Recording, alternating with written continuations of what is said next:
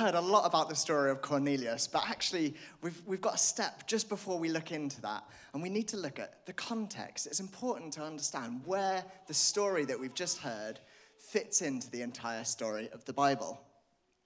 Now, the Bible Project podcast, I don't know if you listen to it, if you've heard of it, they go into real detail on the family of God and this context that I'm going to briefly talk about now, but I'd really recommend it if you don't already listen to it. So anyway, the Bible starts with a really zoomed out picture, doesn't it? It starts with creation, and it starts with talking about the nations. We hear about the Tower of Babel and people being scattered. It's really zoomed out. And we see about the mess that people get themselves into. But then the Bible zooms right in Genesis chapter 12 to one man, one family, because God decides to use one to bless many. So he chooses Abraham, and he promises that he will bless him, he'll make him into a great nation, and through him, all the nations will be blessed. And we follow his family line, so we go from Abraham through his kids, and we end up with the 12 tribes of Israel, and they've been brought out of Egypt, and like we heard in our reading, or what Deborah was saying, is that they got given rules, and they got set apart as God's holy people in God's promised land. And actually, that's the way that it was for thousands of years. The rest of the Old Testament is all zoomed in on this one group of people, this family of God. These Jews were the people who knew God. They were a part of his family, and everyone else was an outsider. What the Jews call a Gentile. You'll see that when you read your Bibles a lot. It just means sort of an outsider, someone who's not part of the Jewish race. But from the very beginning, we know that wasn't the plan. That wasn't the end goal. When God made that first promise to Abraham, he said that all peoples of earth will be blessed through you. God's goal had always been to bless the many through the one. And ultimately, that's what happened through Jesus. One man died so that many could become part of God's family. And it's into that context that we hear this story of Cornelius and Peter. We've got Jews who are God's chosen people, and we've got everyone else, so Cornelius is that outsider. Peter is on the roof, he's hungry and he's praying, and he has this vision of all of these foods that he's not allowed to eat. But God says, kill and eat. God has made them clean. God has made all these things clean, so don't call them unholy. Now, God, through Jesus, declared all animals clean.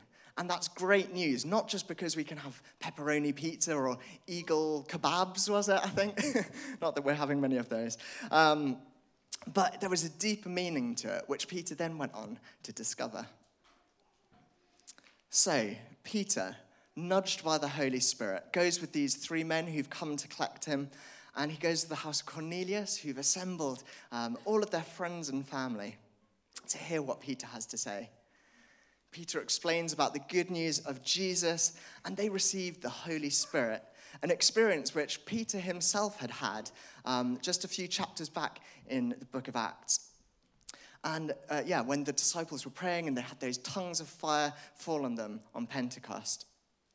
And so Peter says these words, can anyone keep these people from being baptized with water? They've received the Holy Spirit just as we did.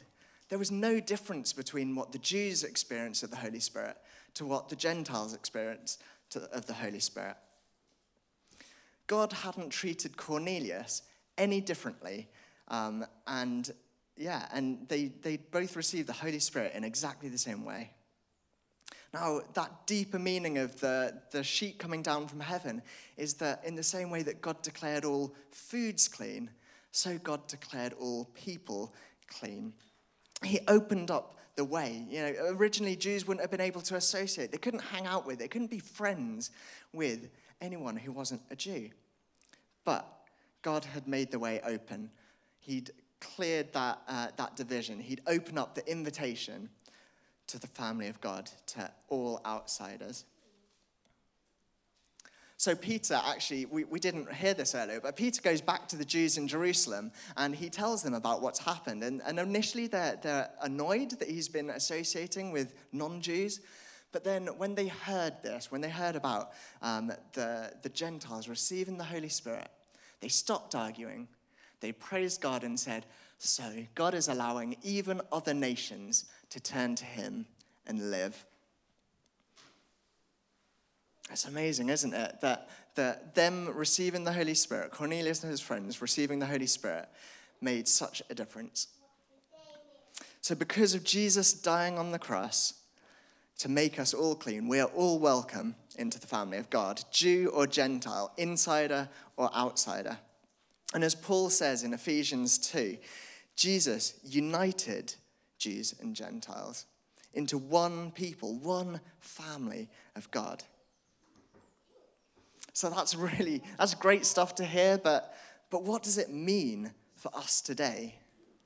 What should we do because of that family of God? So I've just got two things. I've got one thing that we're going to say no to, and one thing that we are going to say yes to. So firstly, let's say no to division. So, no, let's say it together. No. There we go. We're saying no to division. We should wholeheartedly say no to and fight against division. Now, Paul is clear that Jesus' sacrifice on the cross broke down the arguing, the bickering between Jews and Gentiles.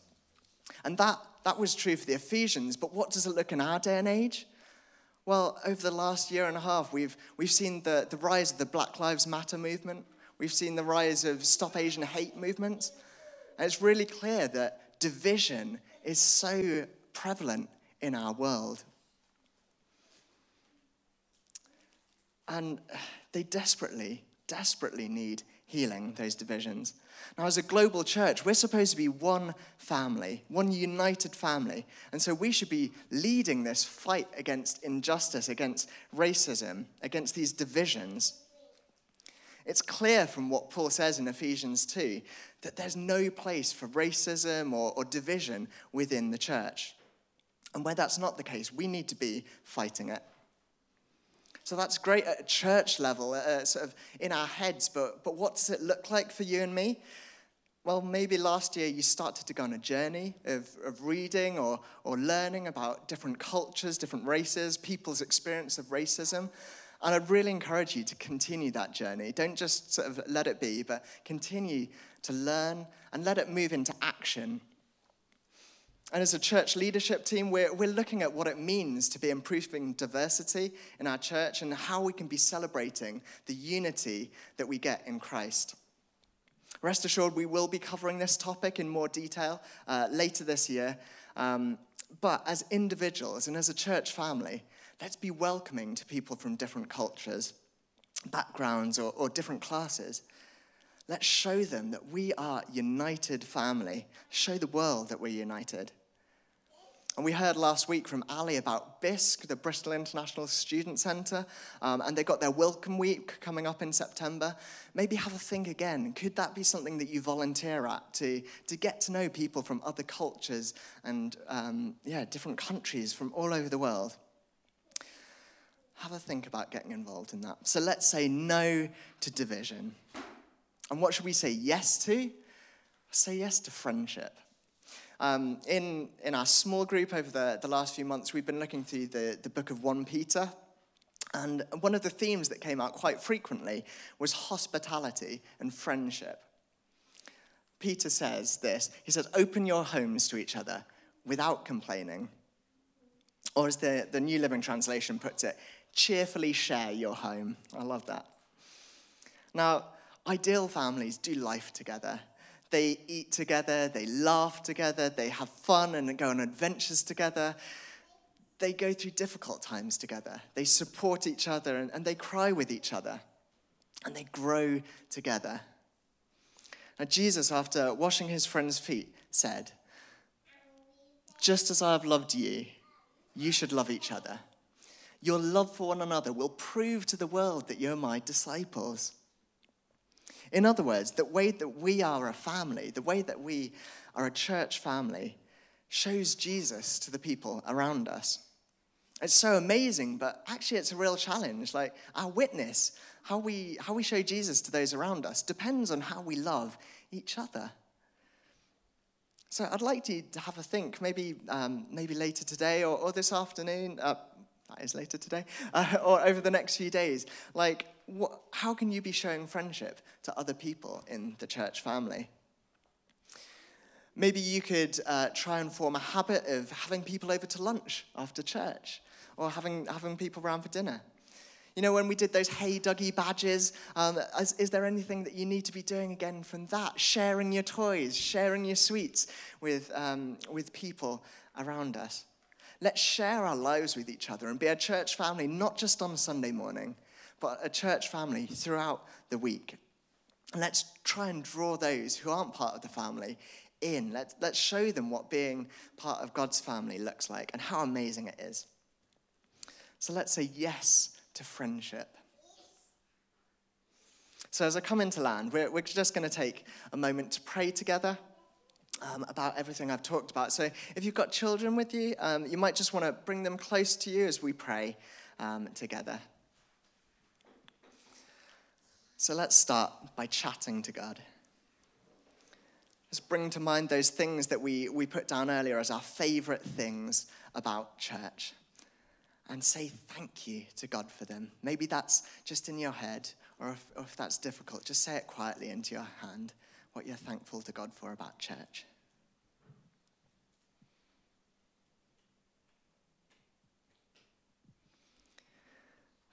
God, thank you that you've welcomed everyone into your family because of what Jesus did for us. Thank you that it can be a place where everyone is included and we can find unity. Please help us to say no to division and yes to friendship. And now in the quiet, let's just spend a moment catching back from God. How might God want us to show friendship to other people in our family? Who's on the outside that needs to be brought in to our church family? Let's catch back from God now.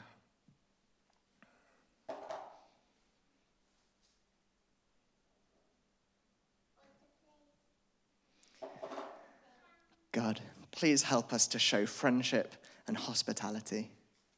May the way we love each other show that we belong to your family.